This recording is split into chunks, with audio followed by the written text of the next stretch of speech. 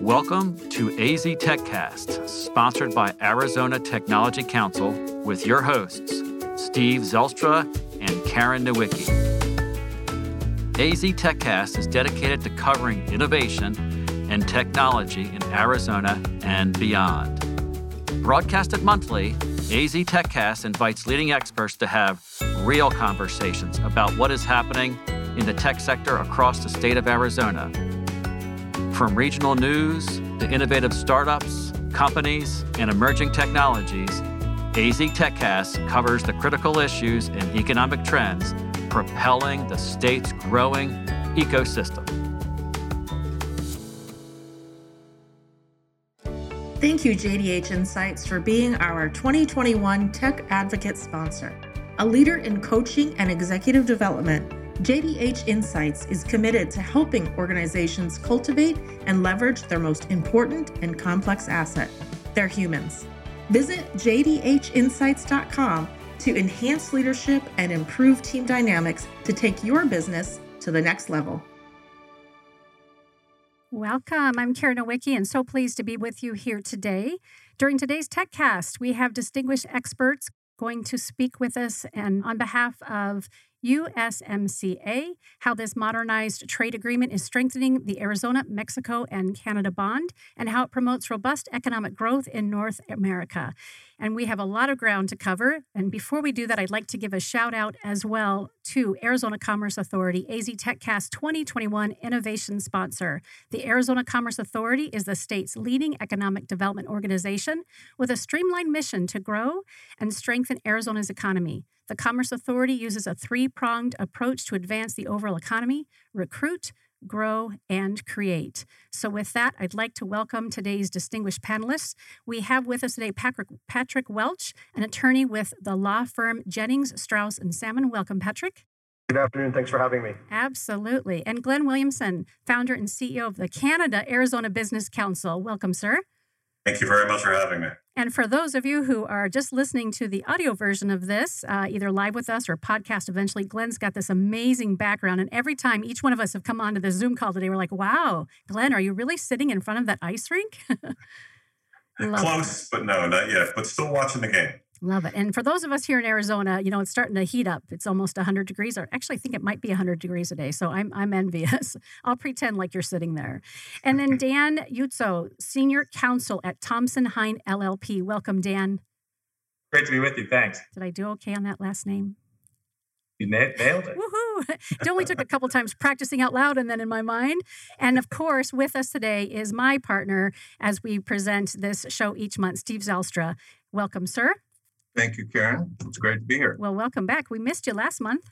Yeah, I know. I was out of town. Yep. Well, we're glad you're here. So we, as I mentioned, have a lot of ground to cover. And Steve and I always find that the hour goes so quickly. I'd love, before we get into the meat of the conversation, for each of you to take a moment to introduce yourselves, the role that you play, and really why you believe that Steve and Jill and the Arizona Tech Council invited you into this conversation today. So, Patrick, if you don't mind kicking it off for us, greatly appreciate it. Sure. My name is Patrick Welch. I'm a partner at the law firm of Jennings, Strouss, and Salmon. We're big supporters of the Tech Council and have been for a number of years, and really proud of that relationship. I have a cross-border practice between Arizona and Mexico. I represent companies, both U.S. companies going into Mexico and Mexican companies coming into the United States, whether that's transaction or litigation related. I'm married to my beautiful wife, Maribel, who's a Sonoran. And as I mentioned during our pregame here, I'm actually sitting on the beach here right in Kino, which is just off the coast of the capital city of Sonora called Hermosillo. So I'm trying to emphasize NAFTA, USMCA, spend some money here, that type of thing. And you're doing it well. Now that I know that you're on the coast, I'm going to exchange Glenn's ice rink for where you are. I just would like to see the background. I want palm trees. I want water. Anyway, well, thank you. So glad to have you here. And Glenn, if you'd introduce... Thanks for having me. Yeah, our pleasure. Glenn, could you introduce yourself as well? Certainly, Karen. I'm Glenn Williamson. I'm the CEO of the Canada-Arizona Business Council. We're about a 14, 15-year-old business council in Arizona. And I'm also in the senior management as chairman of a company called EPCOR in the state of Arizona. And we're out of Edmonton. So we actually live, breathe, and do the work between the two countries. So are you based here in Arizona then? I am based here in Arizona. Well, so in my mind, I went, you're in Canada, but Well, don't let the background fool you. I'm a big fan of hockey, and the playoffs are on right now. And I'm from Montreal, so I have to watch the Montreal-Toronto. Now that we're in an overtime Game 7, I just have to be all over this. And if I were really paying attention, which I know these three gentlemen and probably Jill in the background are thinking, Karen, it says right there, Gila River Arena. Hello, Gila River. Steve's not. So right, I clearly not a hockey fan. So yes, I'm glad I'm now grounded and landed. Dan, your turn. Tell us who you are, please. Sure. I'm Dan Utso. I'm an international trade and transportation lawyer. So my world is moving stuff. And I have a past life working in the U.S. government on border issues, as well as the Canadian government. So I've worked on both sides. And for about came back to the dark side of private law practice about a decade ago, if not more, and spent my life working very similar to what Patrick said with companies between Canada, United States, US, Mexico, Canada, Mexico, and then stitching those supply chains around the world. And so during USMCA, I was at all the negotiating rounds representing clients in those discussions, and I've been getting companies ready to use it and continuing to use it right now. So that's and basically I just do whatever Glenn tells me to do. That's why I'm here today. So that's usually how it works. I've known Glenn for a long time, and that really is the model of how to run a Canada-U.S. Business Association, is what they do at the Canada-Arizona Business Council. Very good. And I'm saving Steve for last. I would love for you to introduce yourself for our listeners who are not familiar with the Arizona Tech Council. And then again, why this topic today? If you can just tee that up for us, and then we'll just jump right in. Certainly. Steve Zylstra. I'm president and CEO of both the Arizona Technology Council and our foundation, the SciTech Institute. Always great to see everyone. This is an especially important topic to me and to our organization. A lot of our members export to both Canada and Mexico. Lots of cross-border partnerships and relationships. Mexico's our number one trading partner, and Canada is number two. So, there couldn't be two more important countries, and they're right on both of our northern and southern borders. And I've had the opportunity to, I grew up near Canada in Michigan. Used to travel to Canada a lot. And since I've come to Arizona, I've spent an awful lot of time in Mexico, both for business and pleasure, sometimes with the Arizona-Mexico Commission, and sometimes with the mayor of Phoenix, sometimes with the governor. And it's just both of them are critical relationships for the success of Arizona's economy.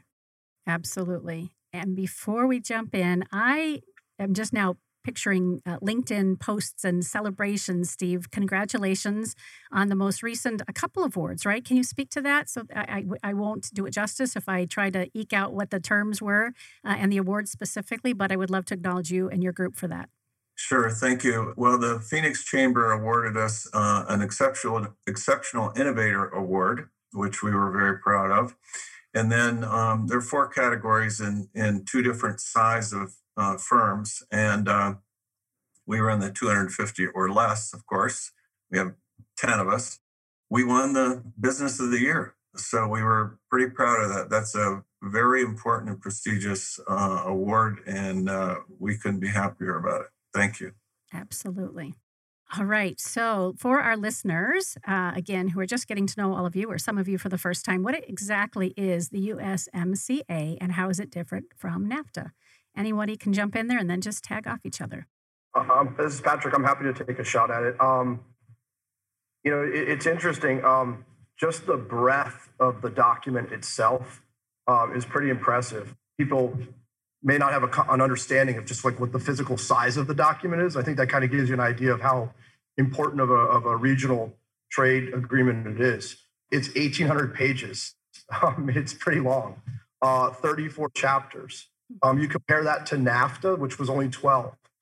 There's 18 annexes. There's 12 side letters. I mean, just the physical size of the document is extremely large and comprehensive because it's such an important agreement.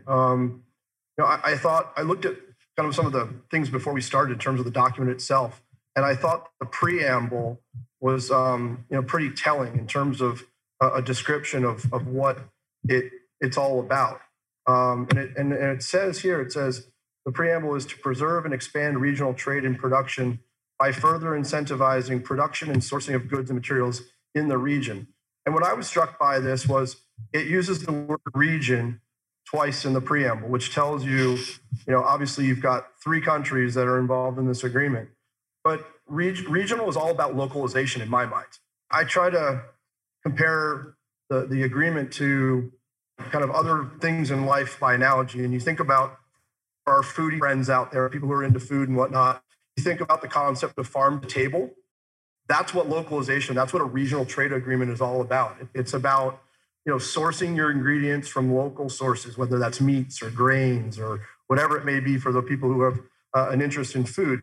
Well, when you're talking about supply chains, it's all about sourcing and bringing your supply chains into a region where your production is occurring, but which is also really close to your markets. The days of exporting and offshoring to China and India, there are still those markets and there's still those cost advantages in some instances. But a lot of companies are looking for stability. And that's what I think this agreement's all about.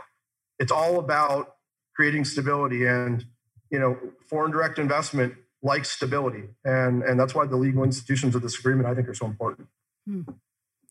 For someone who's just coming to this conversation for the first time, that is extremely helpful. What else would anybody like to add? If you like food, it's important, right? Yeah, that made sense to me. Dan? Anyone want to add to that? Yeah, I would just say that this is Dan. I think we have to take a moment to talk about how we got here to this point. I neglected to mention in the opening, I'm not on the beaches or in Arizona. I'm sitting in Columbus, Ohio, right? And I make my home here in the industrial Midwest, and in particular, I'm from Youngstown, Ohio, which is the kind of the city that Bruce Springsteen sings songs about, right? And the fact is that NAFTA became a punching bag for everything that was wrong, not only in the relationship between the 3 countries, but and you could throw everything unrelated to trade to that, immigration issues, other types of things, but change in manufacturing, all of those things that had been building for 30 years, if not longer. And so really one of the major mistakes we made in the original NAFTA was that it was so hard to get it through Congress the last time in the 90s. President Bush negotiated it and President Clinton got it through Congress, right? It's got to fast forward to when we did USMCA. That's exactly what happened with Mexico. When we did USMCA, the prior regime, EPN, negotiated it, and AMLO is the one that actually got it through the ratification process. But it sat there for 30 years, and we didn't really update it, and nobody ever wanted to touch it. Every time we needed to do something with NAFTA to bring it up to speed, to how fast things changed in the late 1990s and throughout the early part of this century. I mean, here we are at the Arizona Technology Council, right, where we're living that every day. And NAFTA was still an agreement from the late 80s to some extent by the time it was negotiated, but nobody would touch it politically. And it just became this piñata.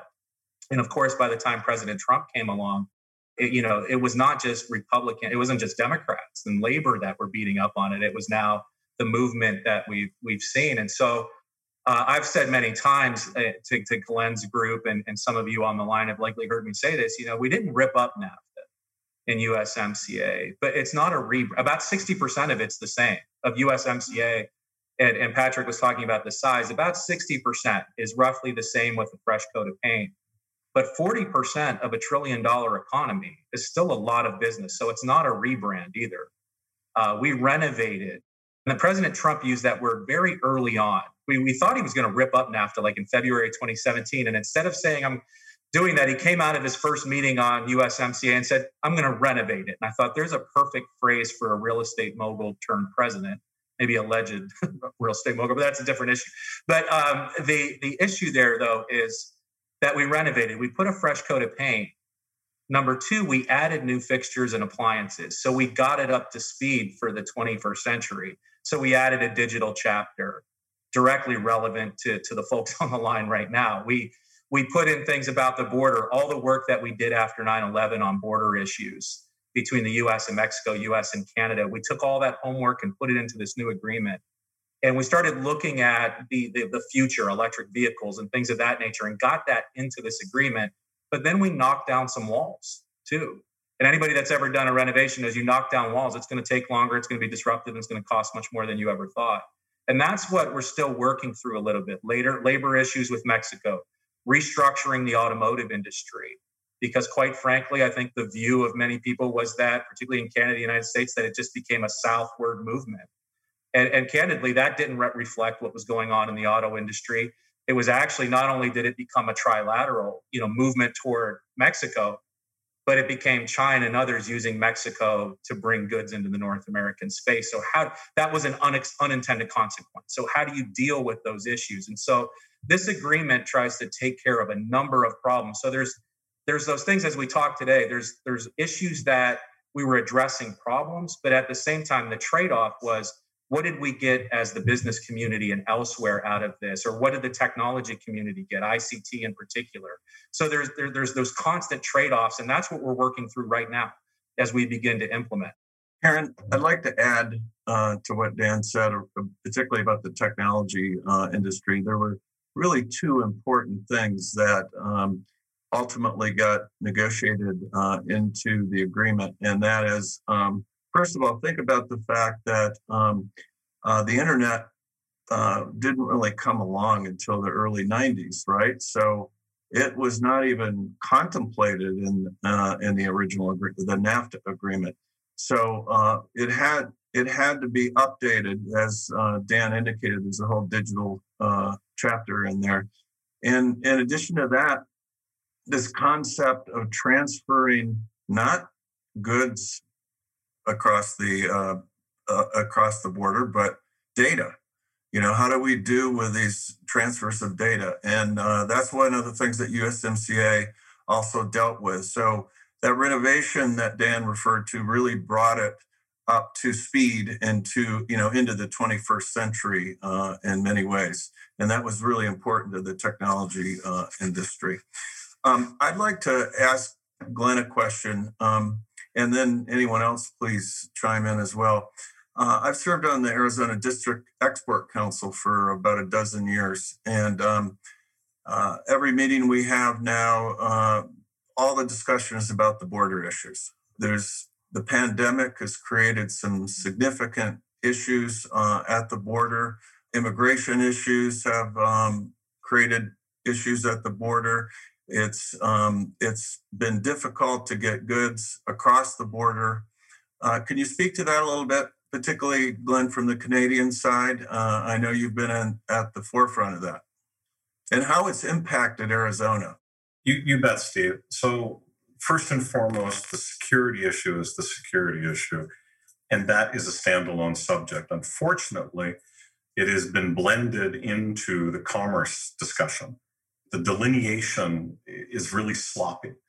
Now, business people on both sides know what they want to do, and they look at agreements like NAFTA, and they go, gosh darn, I'm really glad I got the brand new plane. Now, how do I put more people in the seats?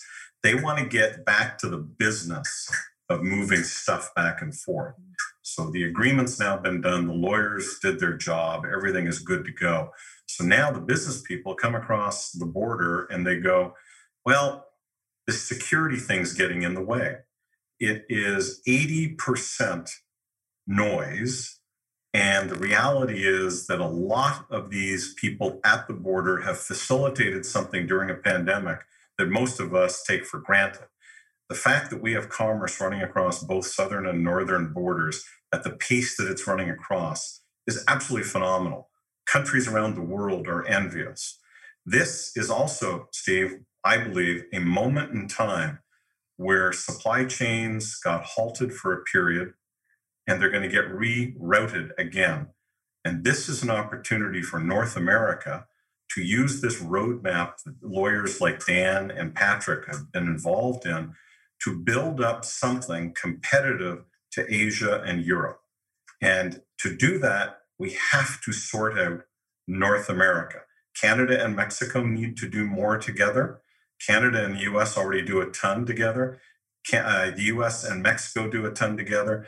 We need to start acting in North America as a competitive trading bloc and sort out some of this stuff and separate the noise and the chaff away from the wheat and the reality at these borders. Companies and groups like Chicanos por la Causa are doing a spectacular job with what David Adame is doing over in Texas. And here, there are organizations that are just knocking it out of the park. Your members within the Tech Council, they have to put up with a lot of that stuff. But the reality is, if ABC entity from Phoenix, Arizona wants to go down and set up in Hermosillo with Patrick, they're going to do it. They're just going to double check some of the safety and security stuff, but they're going to do it. These roadmaps are really, really important. But at the end of the day, for this North American economy to be significant, we have to get back to the people, the relationships, the meetings, and step aside and look at this in a really personal way. And the Tech Council, Steve, there's nobody better than your organization for the amount of meetings, the amount of put-togethers, the amount of stuff that you do that keeps that fostered. And I congratulate you on that more. Arizona is smack dab in the middle of NAFTA because of its unusually productive relationship with Mexico, with organizations like the Mexican Arizona Council and that whole commission. And we've got the CABC down here. So we in Arizona have found ourselves, people like Juan Ciscomani and myself and others are going, we really are this unique position to draw in two countries from either end and get them working together more and more, using Arizona as a petri dish, using NAFTA as a recipe, and the ability to make this incredible dinner is sitting right here on our plate in Arizona. Anyone have anything to add? This is Patrick. To Glenn's point, again, the whole idea of keeping it local, I think resonates throughout this agreement and through Glenn's comments, whether it's local through organizations like Chicanos por la Causa or the Arizona Tech Council. I think those organizations play a really important role there. I think they're key, players in the development of where this agreement actually goes as it's being implemented. Glenn spoke about briefly about the idea of kind of due diligence. If someone's going to want to go down and make an investment in Sonora, for example. And Steve, I remember from one of the first Arizona Tech Council new member receptions I attended, I remember meeting a medical device company that had a set up down at the Tech Park in Hermosillo. There are companies, within the Tech Council who are members or who may be thinking about joining that have opportunities south of the border or north of the border in Canada that they can take advantage of. And I think that the structures that organizations like the Tech Council have in place to support those efforts or those initiatives is really important. Keeping it local, trying to figure out how someone can, take advantage of the idea that when you're an Arizona-based company and you have operations or production or coding or whatever you may have going on down in Sonora, you've got people who have familiarity with languages. You have people who have familiarity with culture, whether that's food culture or that's television culture, whatever it may be, music culture. But when you've got partners on both sides of the border that understand one another, are familiar with one's cultures, it allows for business to be done much more efficiently and much better. Patrick, I want to add to that if I can, just from the Canadian diaspora in Arizona, the hundreds and hundreds and hundreds of Canadian companies that are here. Do you know that they all probably over 90% of them started as tourists? And CEOs and senior management, they would come down, they would meet someone like Steve, and Steve would tell them about what's going on, and the council would then fill them in. And then all of a sudden that person would go, wow, I'm on the board of XYZ company up in Montreal or in Toronto. I think I'm going to look at this. And then they'll phone up a lawyer like Dan and say, hey, Dan, is this okay? Can I go in there? But they've already mentally made the decision after having a drink with Steve, learning about the organization like the Tech Council. Now it's up to the facilitators, i.e. the operations people in their companies, and the lawyers to make sure that this NAFTA agreement complies what they want. But usually the CEO and board members have made that emotional decision. And you cannot You cannot print an emotional decision. It is something. It is something that it's an emotion, and once it happens, professionals then make the execution occur. And thank God for the Tech Council, which I've watched grow up from the very beginning. You have taken and put this market, Steve, and your organization on the map, because when those of us are traveling around the globe and we're competing with discussions with someone in Germany and Italy and Switzerland and Hong Kong, we get to talk about you, we get to point to your website, and that person sitting in Stad's going, wow, I never even heard of that. You guys are operating that, and it's done. And it is so, so important.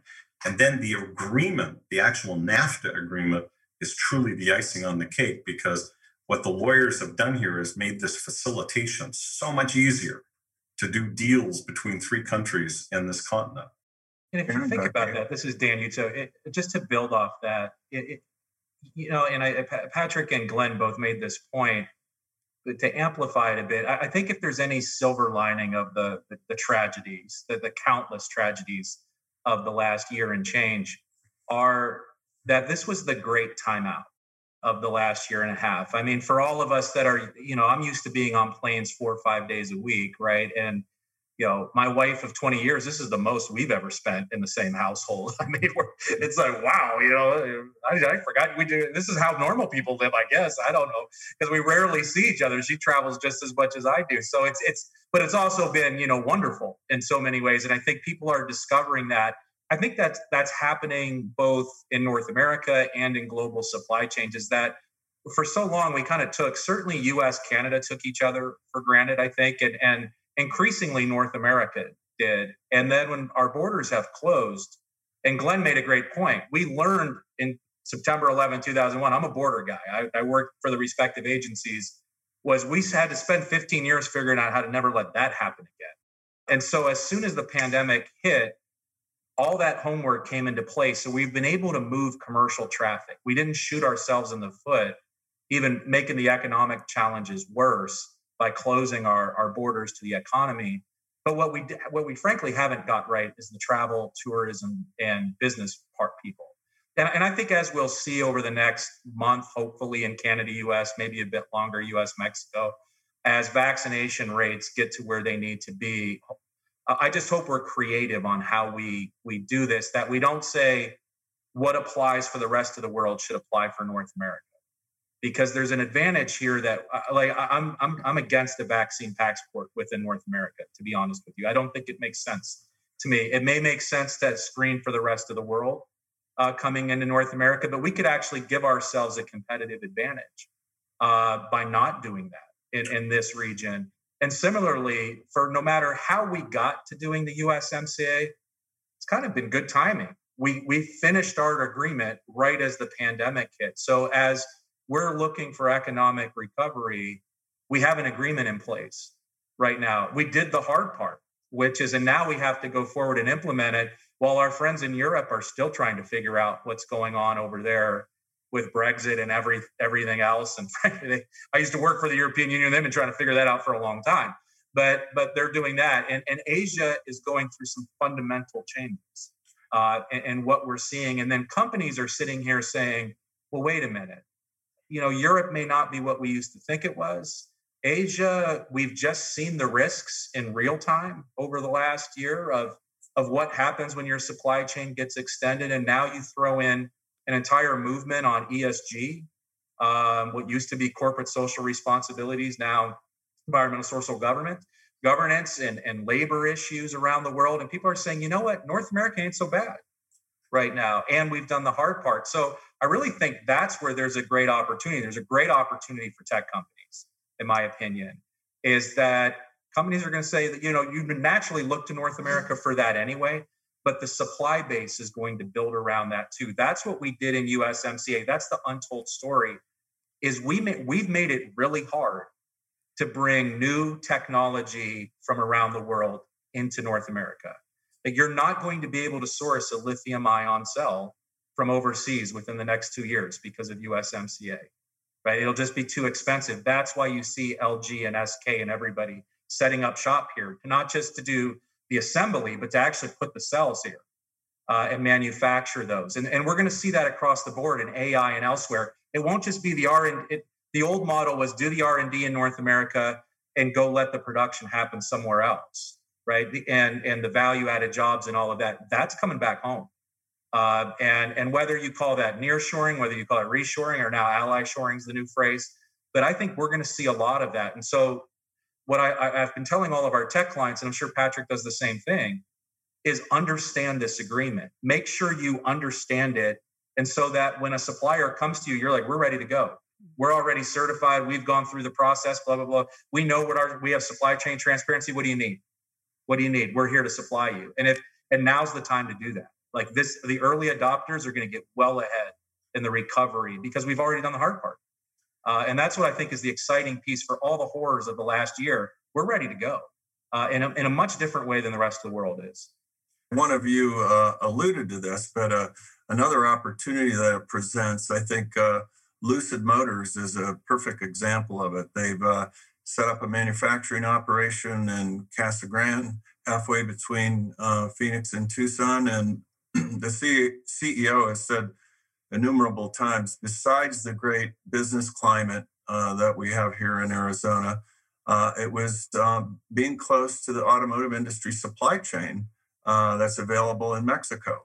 So there's a perfect example of how opportunity can be created by attracting another industry here because of our proximity to either Canada or Mexico. I agree with you, Steve. We're seeing supply chain companies from Canada set up shop because of those two facilities now in Casa Grande. And I'm also a big believer that when I look at what's going on in Toronto and Montreal and the growth of technology companies that they're getting, Europeans and Asians right now, the pandemic has been very, very painful. But the strategic thinkers in both Europe and Asia right now are going, what if North America gets their act together? Mm-hmm. What will happen? And that is, that is strategically sitting on a lot of desks. When you start seeing companies from Taiwan setting up billion-dollar facilities in Arizona and starting to migrate, to your point, Steve, into North America, and to Dan's point on supply chain, you are absolutely spot on. Okay, jeepers, I'm really sorry that big old ship got stuck in the canal. Boy, did that expose a problem. And, those people in those supply chains are going, now, was it really worth the extra 40 cents per unit savings to actually be that risk, have that kind of underwriting risk that's going to happen? So I think you're going to see a lot of boardroom decisions right now that are going to be looking at North America, and they're going to be looking at centers of excellence. And right now, I hate to say it, but we're watching a decline in California and New York and Illinois, and we're watching a massive increase in Texas, Arizona, Nevada, through the roof in technology companies moving into these regions because COVID-19 just proved the point. You don't need to be in an office, especially in certain parts of technology. And that's all of a sudden lifestyle becomes a big issue.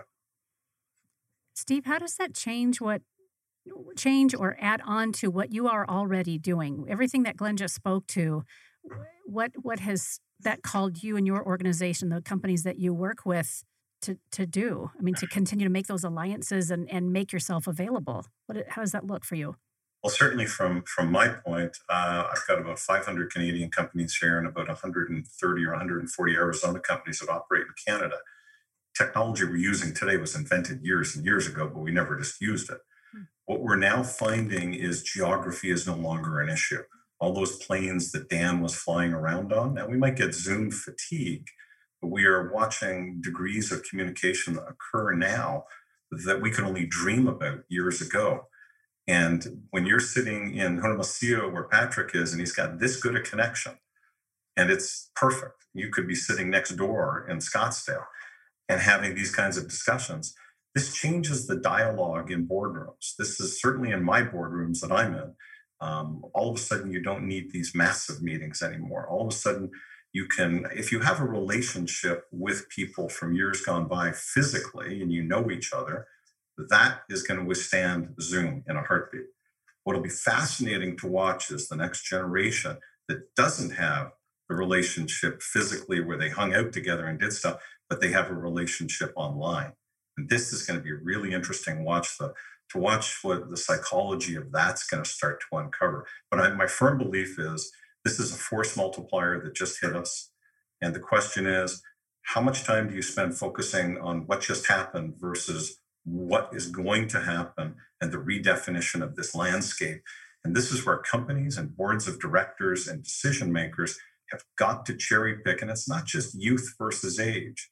It's mental forward thinking, which is age restrictive. So whatever you can think of, if I've got a 70-year-old guy on my board and I've got a 24-year-old, the 70-year-old might come up with a more insanely cool idea than the younger person. So this is this great leveling that just occurred across the board, and it's going to be fascinating to watch.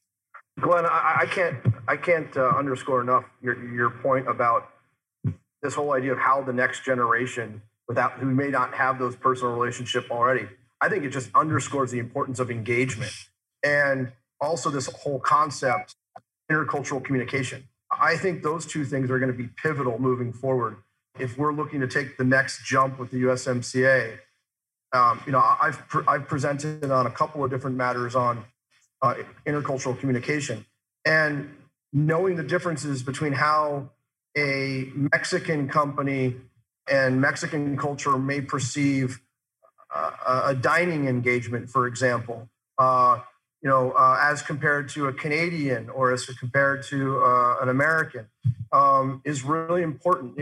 Someone mentioned to me the other day, a Mexican comes to eat in the United States, and I think it may have came in the context of discussing Tucson as kind of a gastronomy capital of the world now that they've made some list. And with all the food that they've got going on down in Tucson, one of the things that came up was, having Mexican diners and making sure your staff of your restaurant knows not to drop the bill without someone asking, for example. That's a huge thing. That's from a tourism perspective. But, you talked about, having a U.S. company go down to Mexico. Well, a lot of business in Mexico is done over carne asadas. I mean, people laugh at me when on some of these presentations I'm on, because I always talk about carne asada. I love it. And one of the reasons I do is because there are so many great connections made over carne asada. Do you use charcoal or gas? That's the big, or it's always charcoal and you got to use mesquite. What meat are you going to use? My father-in-law is buying, diez millo, which is a really thin cut of chuck. Well, then the discussion becomes, well, where did you buy it from? Is it Rancho 17? Did you get it from Nunez? And this whole conversation just develops over a meal between business partners. The next thing is, do you put the salt on before or after you flip it? All these different things. Who do you get your tortillas from? And you may have to have 2 or 3 carne asadas with people at their office, with their coworkers, with their families, and then you get a deal. And I think those types of the importance of engagement and understanding those cultural distinctions about how business is done, the winners, I think, are going to be the ones who understand those things. So I've got a question, if I can, for Dan. So Dan, what the heck is going on with softwood lumber between Canada and the United States and building supplies? Well, yeah, I mean, look, we've been fighting over softwood lumber which is just timber, right? The things we did have to, well, some people say that dispute actually goes back to the Civil War. There's actually Ambassador David Wilkins, who used to be the U.S. ambassador to Canada, actually in the embassy in Ottawa, the U.S. embassy in Ottawa, there's a picture of Abraham Lincoln giving the Gettysburg Address, and they pinned down this person in the picture who they say was a Canadian diplomat or British diplomat at the time that was there to talk to President Lincoln about softwood lumber. Like, they've traced it back that old. And why? We're fighting over trees, right? The things that we do argue over, the few disputes that we have between Canada, US, Mexico, generally come about things that grow out of the ground, or things that we both have and we kind of compete. But 99% of the relationship is complementary, right? That we're making goods together, we're innovating together, et cetera. The only things that where we really have disputes are, like I said, lumber, because we have a lot of trees in the Pacific Northwest and a lot in the U.S. Southeast in those regions. But that's often viewed as a U.S. to Canada dispute, government to government. But it's actually the U.S. lumber industry that controls that dispute. When a trade case is filed, I'm a trade lawyer, that's the industry. And once they file, it's really the U.S. government really can't say that's over. It's just like me going to court here, right? So the U.S. lumber industry is saying, hey, prices look pretty good right now. We're not settling that dispute, but we're seeing that with commodities across the board, right? All prices are going up, and some of this is going to be short term as we come out of the recovery or get into the recovery. Other parts of it are structural. I mean, if we're going to the reality is if we're going to rebalance supply chains and not have cheap goods that are made with unfair labor practices or subsidized, et cetera, well, prices go up. And prices go up because you could argue that's the real price for those goods, right? Because they're not subsidized, right? And that's the part that I'm not sure everybody really appreciated, is that when we got off our addiction to China-sourced goods, subsidized goods, is that prices are going to go up. That's just the reality. And so my dog agrees. But one thing, and Glenn's one of the leading minds on this. The other part that there's a lot going on in North America right now is there's a lot of money sitting on the sidelines, investment dollars. And it gets to that where Glenn was saying earlier, the rest of the world's kind of looking at us and saying, are they going to get their act together in North America? Or are they going to shoot them? Or are they going to get there's always that line between complacency and contentment, right? And then in North America, we kind of lean towards complacent, right? We don't quite get to contentment. We say, hey, things are going well. We don't need to be as competitive vis-a-vis the rest of the world as a region. And I think right now, a lot of money is sitting there and looking at risks around the world and saying, you know what? The COVID's over. We're going to start investing. And right now, North America looks like the best place. So let's find tech companies to start putting those dollars into. Let's find infrastructure investments that we can go in public-private partnerships and those types of innovative ideas. Let's look for the next big idea in infrastructure, or the next big idea elsewhere. And I think that's what we're going to see coming down the pike right now. And that's it goes back to Patrick's earlier comments, stability. And that's what we got right now. And I think that those financial investments we're going to see as well. Steve, I would love to hear you tag onto that. In your role, are you providing opportunities for those investors and those introductions, of course? I mean, what does the change look like? Well, as you know, we represent our members and their interests. So one of the things we attempt to do is knock down barriers and obstacles that they may face. We do that obviously in the public policy realm at both the state and federal level. We've been very active recently communicating with our two senators about the border issues because of the impact that it's having. And it's something that's sort of, as I mentioned earlier, the topic of every conversation we have now at the Arizona District Export Council. So I think we're going to work through it, and it's going to get better as time goes on, as we get the pandemic behind us, and everyone feels more secure as a result of that. The tech industry is absolutely booming right now. I mean, even through the entire pandemic period, it grew 6.2% here in Arizona. The workforce did. While a lot of people were sort of held in place for a while, the tech industry continued to grow, and the investments that are being made here are just unbelievable. Probably have heard that Intel's investing $20 billion. TSMC is going to put in $12 billion, and that's just their initial investment. That'll grow to $35 billion over time. And one of the good things that's come out of the pandemic, at least for Americans, is that these supply chains are going to start moving back to North America. I think we heard a couple of weeks ago the CEO of Intel indicate that I think he said there was about 17% of the semiconductors in the world that were currently manufactured in Arizona or in the U.S., and he thinks that should be 35%. And, TSMC is the largest semiconductor enterprise in the world. And where are they investing? Arizona. So, but these relationships between Mexico and Canada are so important. I can't say enough about the importance. I think it was Patrick that mentioned this, of the relationships, right? And you can't develop those relationships, I don't think, over Zoom. So I think we are going to have to get back on airplanes and travel to the countries that we want to do partnerships with, we want to supply to, we want to collaborate with. And people want to get out right now, right? I think this is like the first holiday in a long time. People are traveling. It's just going to be crazy. I think there's a lot of pent-up demand for people to get out. And I think all three of our countries will benefit from that. And as we pull out of this pandemic and start the recovery. I told you this would go very fast, and it has. We're about to wind down, but each of you have talked about and mentioned the collaborations as well as the alliances that have been formed. Are there any other key political, business, academic, or social leaders that are on board that we want to celebrate and give a shout out to? And who else needs to come to the conversation and to the table to strengthen these bonds? So if I can take the first crack at that, Steve? Yeah.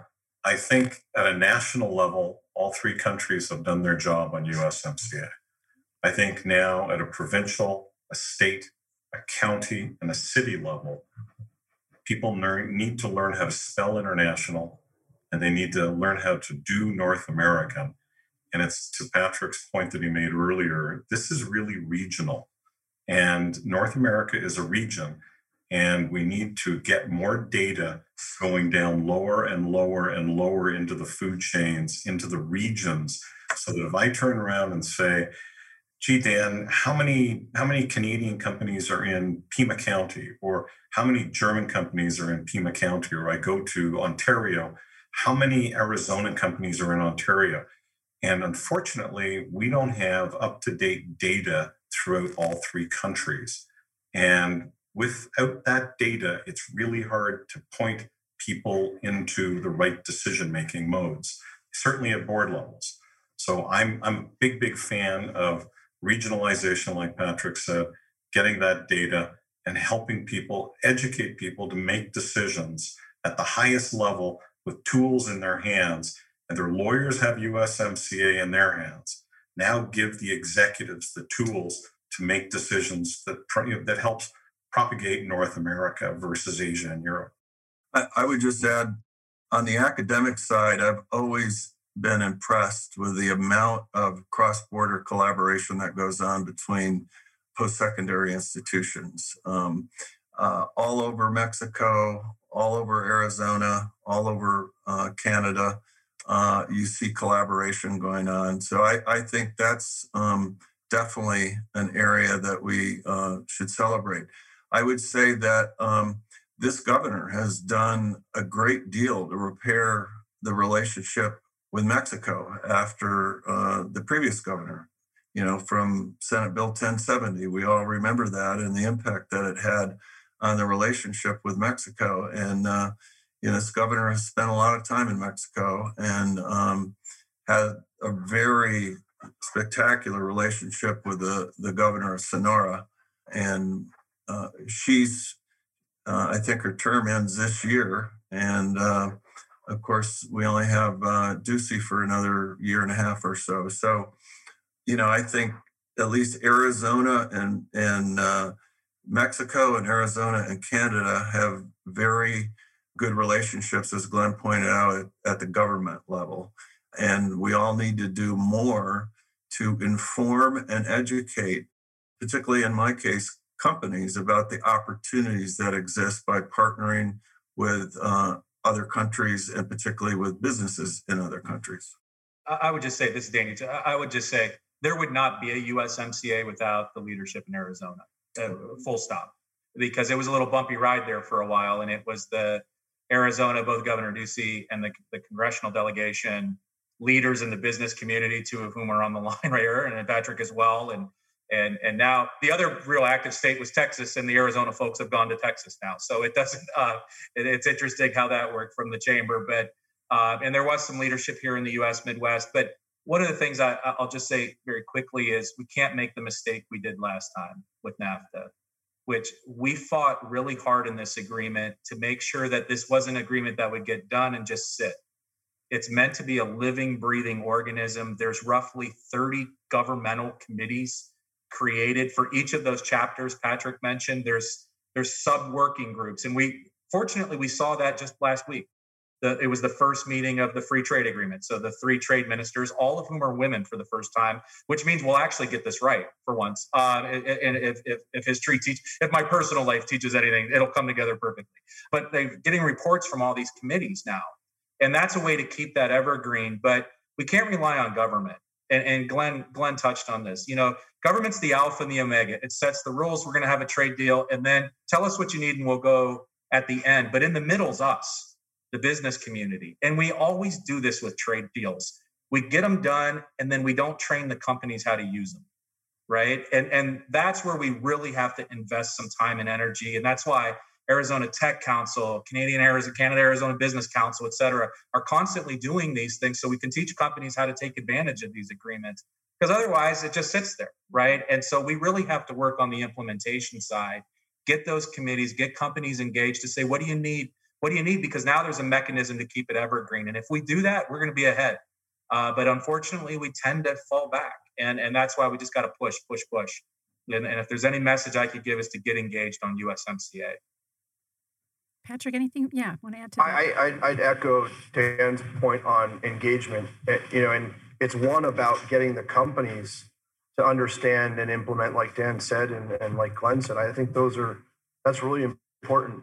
I think the charge that we have for the various business organizations, the associations, whether it's the chamber, whether it's the tech council, whether it's humanitarian organizations, whether it's organizations focused on diversity and inclusion, whatever it may be. I think all of those organizations need to be focused on engagement as it relates to the agreement. Obviously, they've got broader charters or broader objectives. But in the area of trade and investment, everybody's looking home now, and I think that's the lesson learned over the end of the Obama administration through the entirety of the Trump administration and into the early first year of the Biden administration. It's all about, like we said, going back to this whole idea. It's all about localization, and I think that the more our business organizations and associations can do to help get the message out about why this agreement is so important. I mean, a lot of people were disappointed that we didn't end up getting into the TTP. If you look at the agreement that the USMCA that we have signed here, and Dan highlighted a lot of the important chapters and important provisions, we've got protections in the USMCA that are better than that agreement. And I know a lot of people were disappointed. Oh, well, no TTP. Well, you know what? You've got a much better agreement here with the USMCA that's focused regionally. So I think that's an important point that we need to look forward at as well. That leads me to ask this question, and we only have a couple more minutes, so maybe just one or two of you can touch on this. Are there any misconceptions that need to be busted up? Patrick, you said something just now that made me think of that, about the USMCA. Like, is there anything out there that people just are not understanding and not embracing? What message would you have there? Well, I'll certainly jump on. In defense of Mexico, it is not as dangerous as the persona puts forward. And people need to educate themselves on Mexico a whole lot more. And Canada is not as far away as people think it is, and it's not just snow and ice. And some of these things are pretty simple things, because when you're taking a 6-hour flight, 8-hour flight to Asia, and you're an hour away from Hermosillo, 2 hours away from Mexico City, a couple of hours away from Calgary, people need to rethink their geography and understand that these countries are much more in common. How about a French language and a Spanish language, both romantic languages, and here we sit in the middle? And I mean, there's so much more that we should be paying attention to. And it's always that old terrible thing that we do. We always look to the new thing on the other side of the fence and say, gee, it's shinier, it's cooler. I'm telling someone I'm flying to Dubai when, going somewhere like Toronto or Hermosillo is way more efficient, and you're going to actually probably get something done faster. So and culturally, the countries are closer aligned than people could possibly think. Those are all good. Yeah. Excellent. Any other thoughts around misconceptions, or does that cover it? We've covered. It's a perfect landing point, but I'll just, Glenn's a professional diplomat. I'll say it less diplomatically. This is very hard for us as Americans to appreciate. There's no way we're going to win against the rest of the world without Canada and Mexico. It's just, the U.S. cannot do this alone. But the one way we can really get on top versus the rest of the world is working with Canada and Mexico. We have it all. We have everything we need in that region. And we need to stop always chasing that shiny ball because it's right here in our backyards. And if we do that, the future is limitless in terms of what the success that we can achieve. By the way, Glenn is a diplomat figuratively and literally. He didn't mention this in his pedigree, but he is the honorary consul for Canada here in Arizona. We do indeed have a distinguished panel. It has been a pleasure to learn and lean in and listen to everything that you're sharing today. It's certainly our listeners will appreciate your time as well. Stephen, I would love for you to just have some parting words for us before I kind of close out with some of our announcements. Yeah, so I just want to reiterate what everyone has said. This relationship between the United States and Arizona specifically, and Canada and Mexico are the most important relationships that we have around the world. We need to continue to nurture them, continue to work together, continue to understand each other. And it's really one of those things where, it's win, win, win, win, win. The more we collaborate, the more we partner, the more we work together, the more we understand each other, the more benefit it's going to bring to the citizens of the United States and to Arizona. So, and I'll just echo what several folks said, and that is we need all to do a better job of educating people on the opportunities that USMCA represents.